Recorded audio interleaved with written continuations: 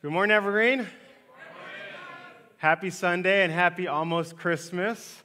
As I was experiencing the worship service, I was just thinking, man, this has been a perfect service. Hi, Natalia gave a perfect welcome. The band sounded perfect. We had a perfect interaction of meeting and greeting. Now I have to come on stage and preach a message. So I want you to hear my heart. I know that it takes a lot for some of us to come to church. For those of us who are parents, it involves not only dressing yourself, but your littles. For some of us who come from far. And I just pray, this is my prayer for our time together, that something would be said, that the Holy Spirit would deposit something in your heart and your mind that would bear fruit in your life. That these next 30 minutes would be beneficial to you. That you would be encouraged, that you would be stirred to faith, that you would become curious if you're someone who's newer to the faith. That is my heart, and I understand that not everything written in my notes is going to achieve that. That the Holy Spirit is working, and He's orchestrating, He's talking to individuals in the room. And so my hope today is to get out of the way enough for God to do that. And so that's my prayer. And so I want to do that, but before I do, I have a quick team announcement. My name is Carlos, by the way. I am so honored to be on the Evergreen team made up of so many wonderful people. And one of those individuals is going to be transitioning out of her role. Catherine Lopez. Do you know Catherine Lopez? She's amazing. Let's celebrate Catherine. If you don't know Catherine, she has been our kids ministry assistant for the last year and a half. Catherine is a student, and she's bent on being a counselor. She is going to fix all of us someday. And so we're like, yes, Catherine, go do that. And so by the end of this month, she'll be focusing on her senior year so that she can be a future counselor. And so we're rooting and celebrating her. Now, she's not going anywhere. We signed her for a 10-year deal. We are smart. 10 years that she's going to be on the eKids team as a volunteer. But what that means is now we get to welcome someone new. Guys, do you have room in your heart to welcome someone new to the Evergreen family? Yes, so I hope we have a picture. If not, we'll be showing her off. Elizabeth McCallan is going to be stepping into that role of kids ministry assistant. We're so excited about Elizabeth because she has been, for the last 3 years, been studying biblical theology. Watch out for Bible study time with Elizabeth. Biblical theology at Portland Bible College. I'll let Nathan have his moment. Portland Bible College. Yeah. He's also a student there. And she just, this is what she loves. She loves Jesus. That was expected, right? We hope. She loves Jesus. She also loves people. Can you believe that? She loves people. She loves production. She loves music. And she loves coffee. How many coffee fans in the house? So you're going to be friends with Elizabeth. She will be starting with us January 8th. And in her own words, she says, I am so honored to be a part of this team, and I can't wait to get to know everyone. So we're just so excited for what God is doing with our eKids and all that He's doing. But we're going to have to wait for her. She's going to be here January 8th, and so we're going to have to wait. But isn't that appropriate for the season? How many of you come here and you're waiting for something? Yeah? Online, type in, I'm waiting. I'm waiting for you to make your first point, Carlos. I'm waiting, right? The Advent season, it's meant to do that. The Advent season, these 4 weeks before Christmas Day, it's meant to build up anticipation and excitement, and we're supposed to reflect on what it means for God to become one of us. And so this season inspires waiting, but as I was thinking about that, we're not the only ones that wait, right? Right now is a time where culture waits. How many of you are waiting for that package to arrive? Yeah? We're waiting for that package to arrive. I know our little ones, they are waiting eagerly to open up those gifts that they see around the Christmas tree. They're waiting to open the gifts. The students in the room, any middle school, high school students in the room? Yeah? I bet that you're probably waiting for winter break. Yeah? How many teachers in the room? I bet you're waiting for the same thing. Yeah, with more enthusiasm, yes. We're all waiting, and if you're like me, you're waiting for next month to start exercising again. Because it doesn't make sense during the holidays, right? Don't take that for advice. Please continue to exercise. I'm just the one that believes that.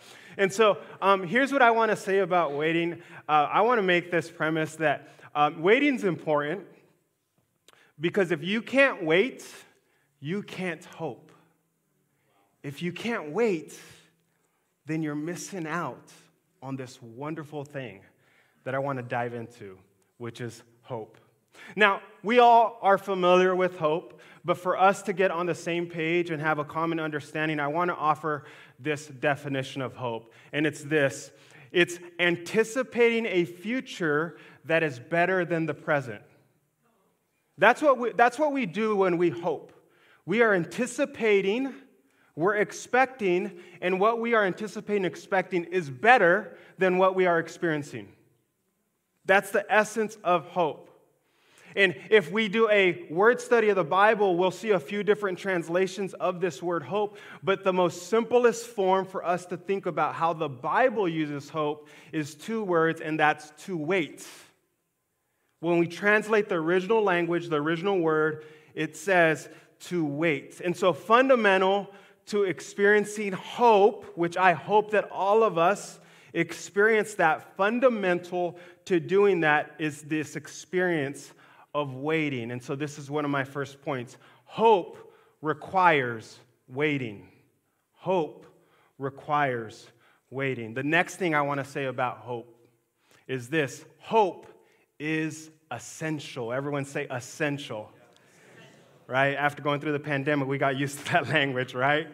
Maybe like, could you have chosen a better word? Hope is essential. Here's what someone said about this word hope. Hope is crucial for healthy human existence.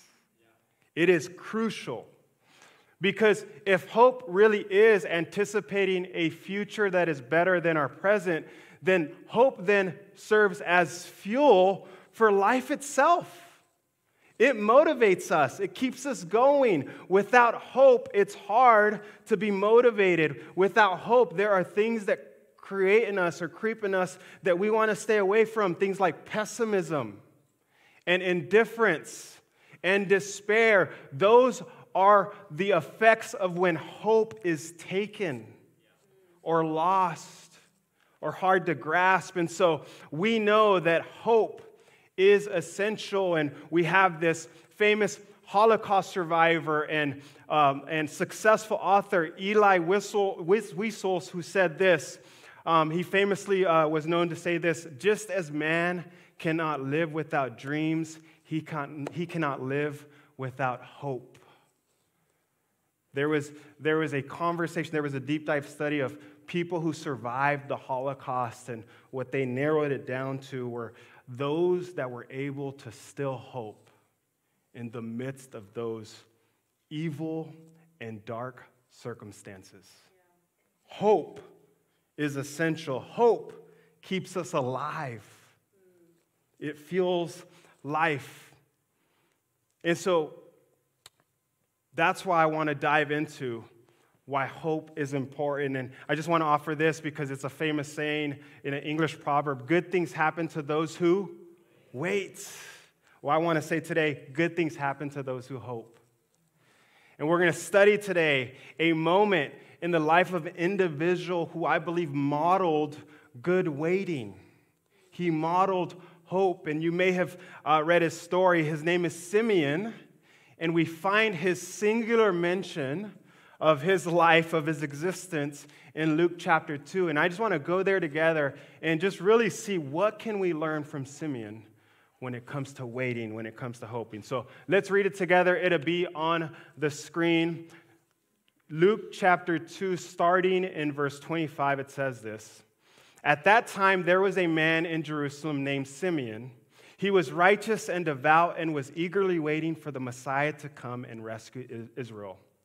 The Holy Spirit was upon him, and he had revealed to him that he would not die until he had seen the Lord's Messiah. That day, the Spirit led him into the temple. So when Mary and Joseph came to present the baby Jesus to the Lord as the law required, Simeon was there. He took the child in his arms and praised God, saying, "Sovereign Lord, now let your servant die in peace, as you have promised. I have seen your salvation, which you have prepared for all people. He is a light to reveal God to the nations, and he is the glory of your people Israel." Jesus' parents were amazed at what was being said about him. Can you imagine this moment? Can you imagine as parents? Have you ever had some compliments thrown your way at your children? I mean, this is next level stuff, right? And so here's what I want you to know. I want you to know just contextually where this event happens in the story of Jesus. Here's what we think we know. We think that this happened about 40 days after Jesus' birth. So if you're kind of a chronological person, you're like, hey, you shouldn't be talking about Jesus' birth until Christmas. I'm sorry. I'm sorry to offend you. I fast-forwarded a little bit.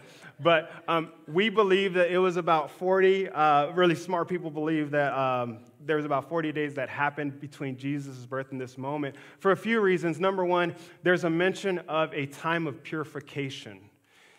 And so what we understand about Jewish law is that anyone who was unclean couldn't enter the temple. And so for those of us who've witnessed pregnancy, is that a clean event?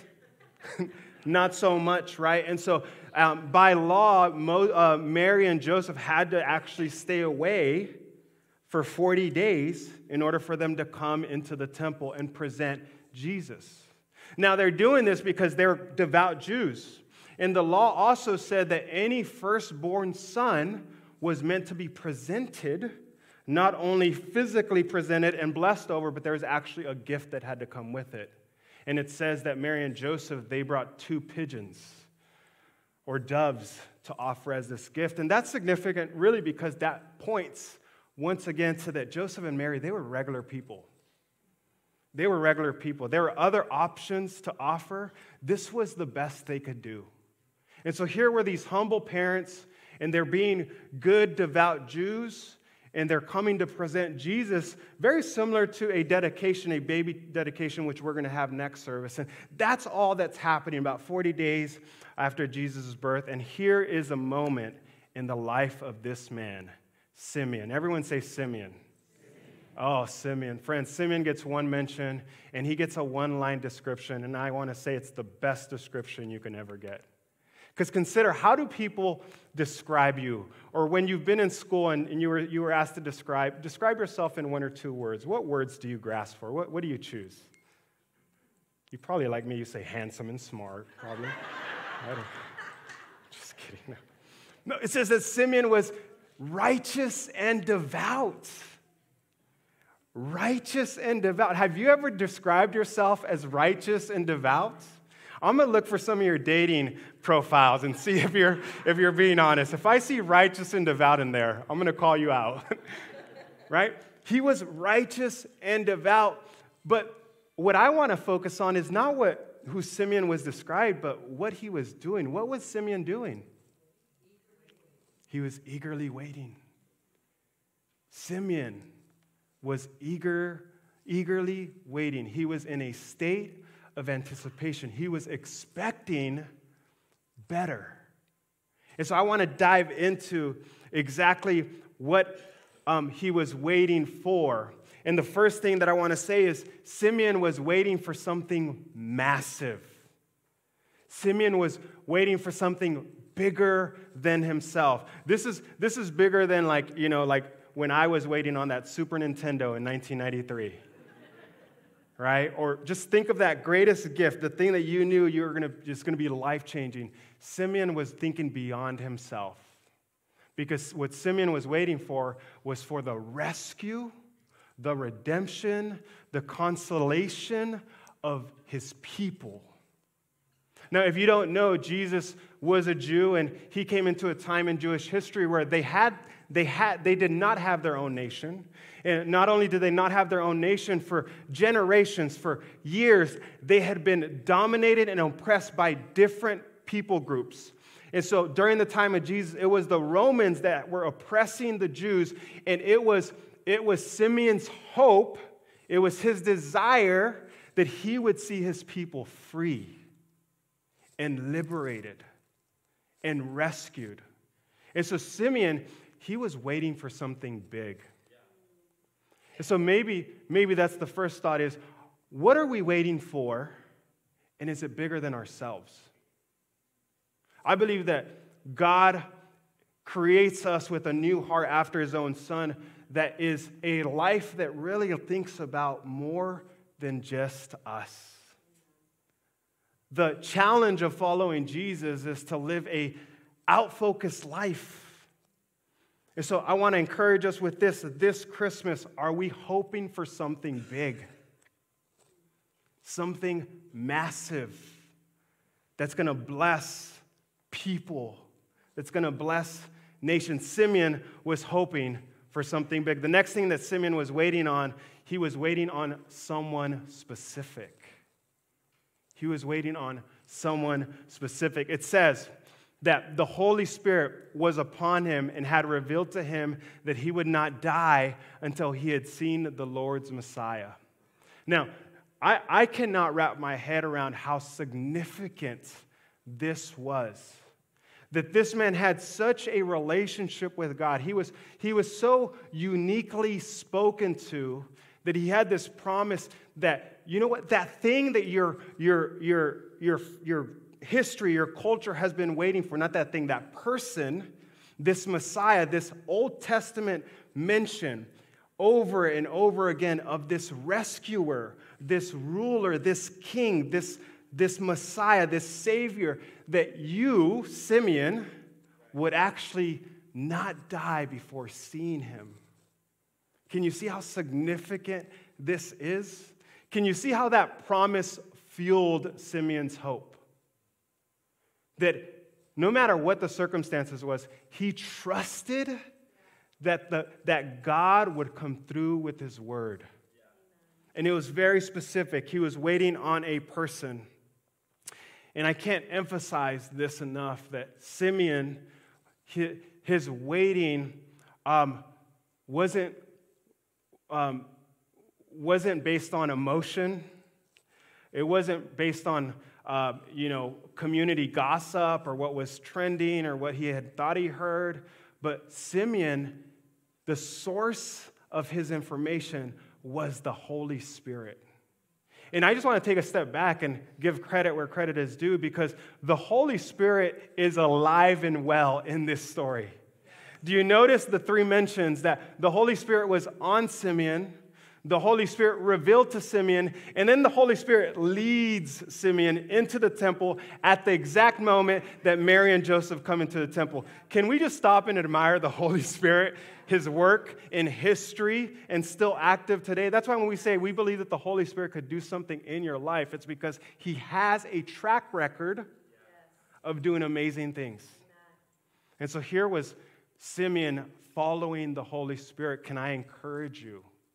If you want to live a life of adventure, a life of goodness, a life of positive challenge, learn to discern the Holy Spirit's voice in your life.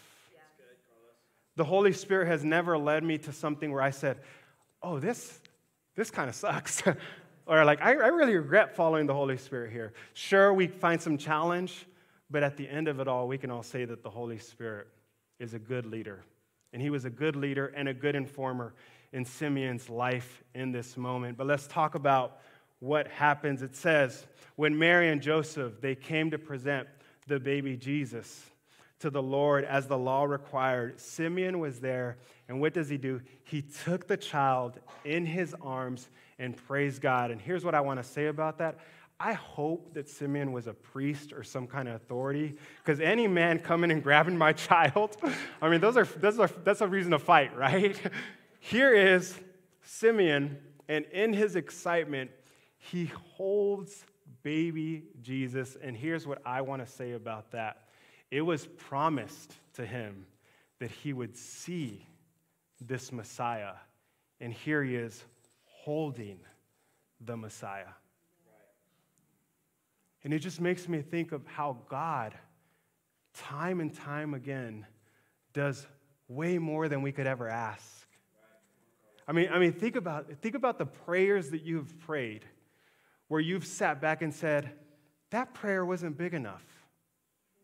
That miracle, I didn't believe God enough to do it the way he did. Here was Simeon living with this promise that he is not only seeing, but he is holding the person that the nation of Israel had been waiting for, the Savior of humanity. And what does he say about baby Jesus? He says, Sovereign Lord, now let your servant die in peace as you have promised. Guys, if Simeon was a regular dude like me, he's like, I can die a happy man, right? That's the moment, right? Have you ever heard someone say that? I can die a happy man. When do we say that? Normally after a great steak dinner or a good round of golf, we say those things, but we never mean them. Right? No one ever means that they can die a happy man. I believe that Simeon was so at peace, that this was so significant, that he knew the significance of holding the Messiah. I believe that he says, you know what, God? You can take me now. I'm good. Think about that. Think about someone who so much desired to see the nation of Israel rescued. And the very fact that he was holding the Messiah was enough for him. Yeah. Isn't that incredible faith? It's like when you're watching a movie and the bad guy is obviously winning. I think of the Marvel movies with Thanos, and there's this moment where we think Thanos is going to win. I'm going to probably butcher these scenes. I'm sorry. I know you Marvel fans are like, hey, be careful now. You're messing with doctrine here. But that moment where we think that Thanos is actually going to win, and then Iron Man puts on the glove and it doesn't kill him. Do you guys remember that moment? Some of you are like, Carlos, what are you talking about? Well, those of us who know how good stories are written, we know that that's the turning point. We know that after that, everything goes as they should go, or everything goes as we hoped. I believe that Simeon is having a moment where, God, I don't need to see how all of this plays out. I am so confident in who you are that the fact that you have sent your son, I'm already counting a victory. I'm already celebrating. And isn't that kind of what you and I get to experience as followers of Jesus? Because we celebrate that Christ came. But we also look forward to his second coming. In other words, we know that Jesus isn't done. We look around and we see the suffering and we acknowledge that things aren't the way they should be, but we have hope in believing that the future is going to be better based on what God has done in the past. And so Jesus, his presence, is all that Simeon needed for that moment. And then I just want to end with these few thoughts because what Simeon says is significant. It actually inspires the theme. We're talking about Christmas for all people this year. And today I want to make this point that this hope that we have in Jesus wasn't just limited for Simeon. It wasn't just limited for Jewish people. But since Scripture has revealed that Christ, that Jesus, salvation, hope, has always been meant for all people, for all nations, all who would come to confess Jesus as Lord. And that's what Simeon proclaims. He says, I have seen, in verse 30, he says, I have seen your salvation, which you have prepared for all people. He is a light to reveal God to the nations, and he is the glory of your people, Israel. And so, Simeon, he equates salvation with Jesus. He looks at Jesus and says, I have seen your salvation, which really should get us to think about what salvation is. Salvation, based on that, is not ideas or right thinking or right behavior or even a revelation. I believe that what salvation is a person. Salvation is Jesus. And that is why Jesus came and said some audacious things like, I am the way, the truth, and the life. Not even my teachings or my ideas or my character, but he says, who I am in my essence, I am the way, the truth, and the life. And so if you want salvation, then what you need is Jesus. Peter later preaches in Acts 4, he says, salvation is found in no one else, for there is no other name under heaven to mankind by which we must be saved. And so the Christmas story, it gives us the clearest picture, the clearest person of salvation, which is Jesus Christ. Amen? And so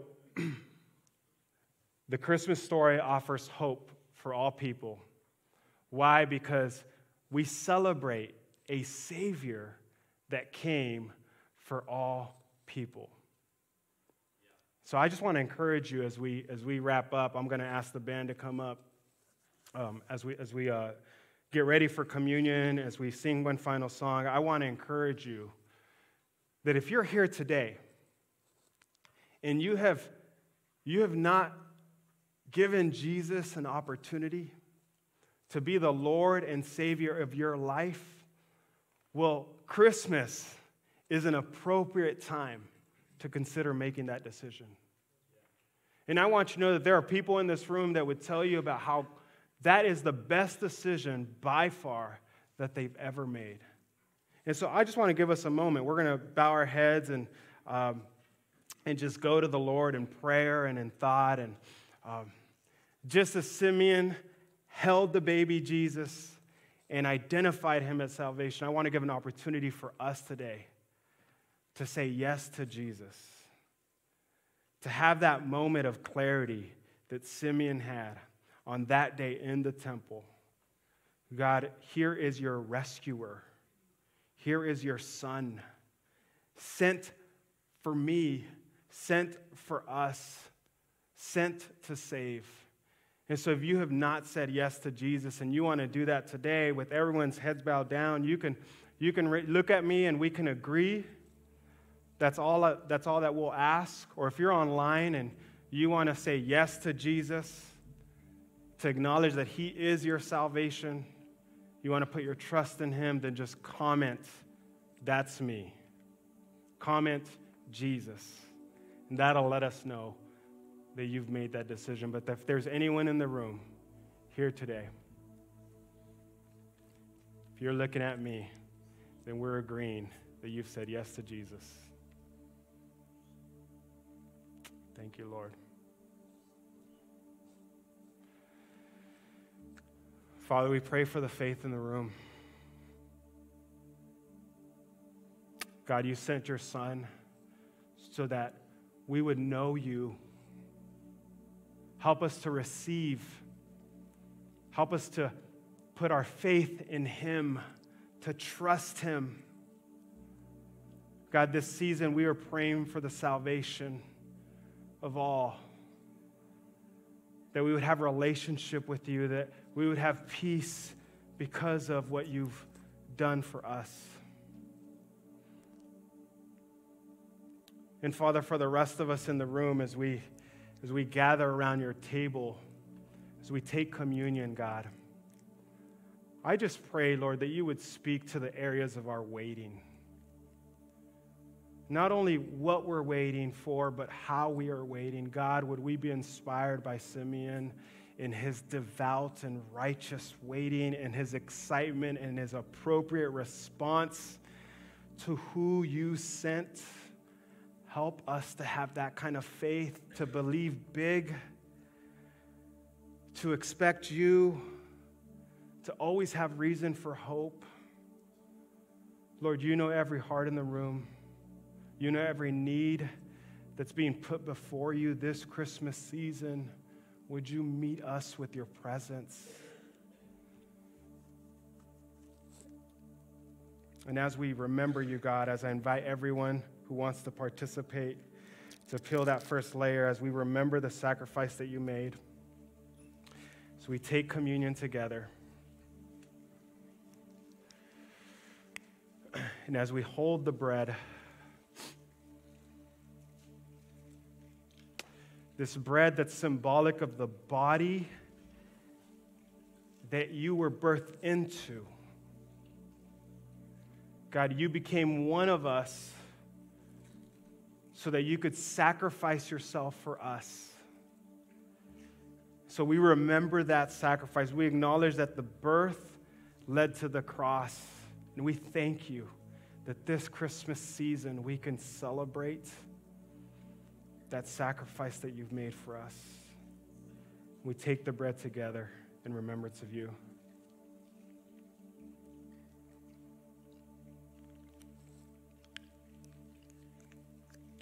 I invite you to peel back that second layer as we hold the cup.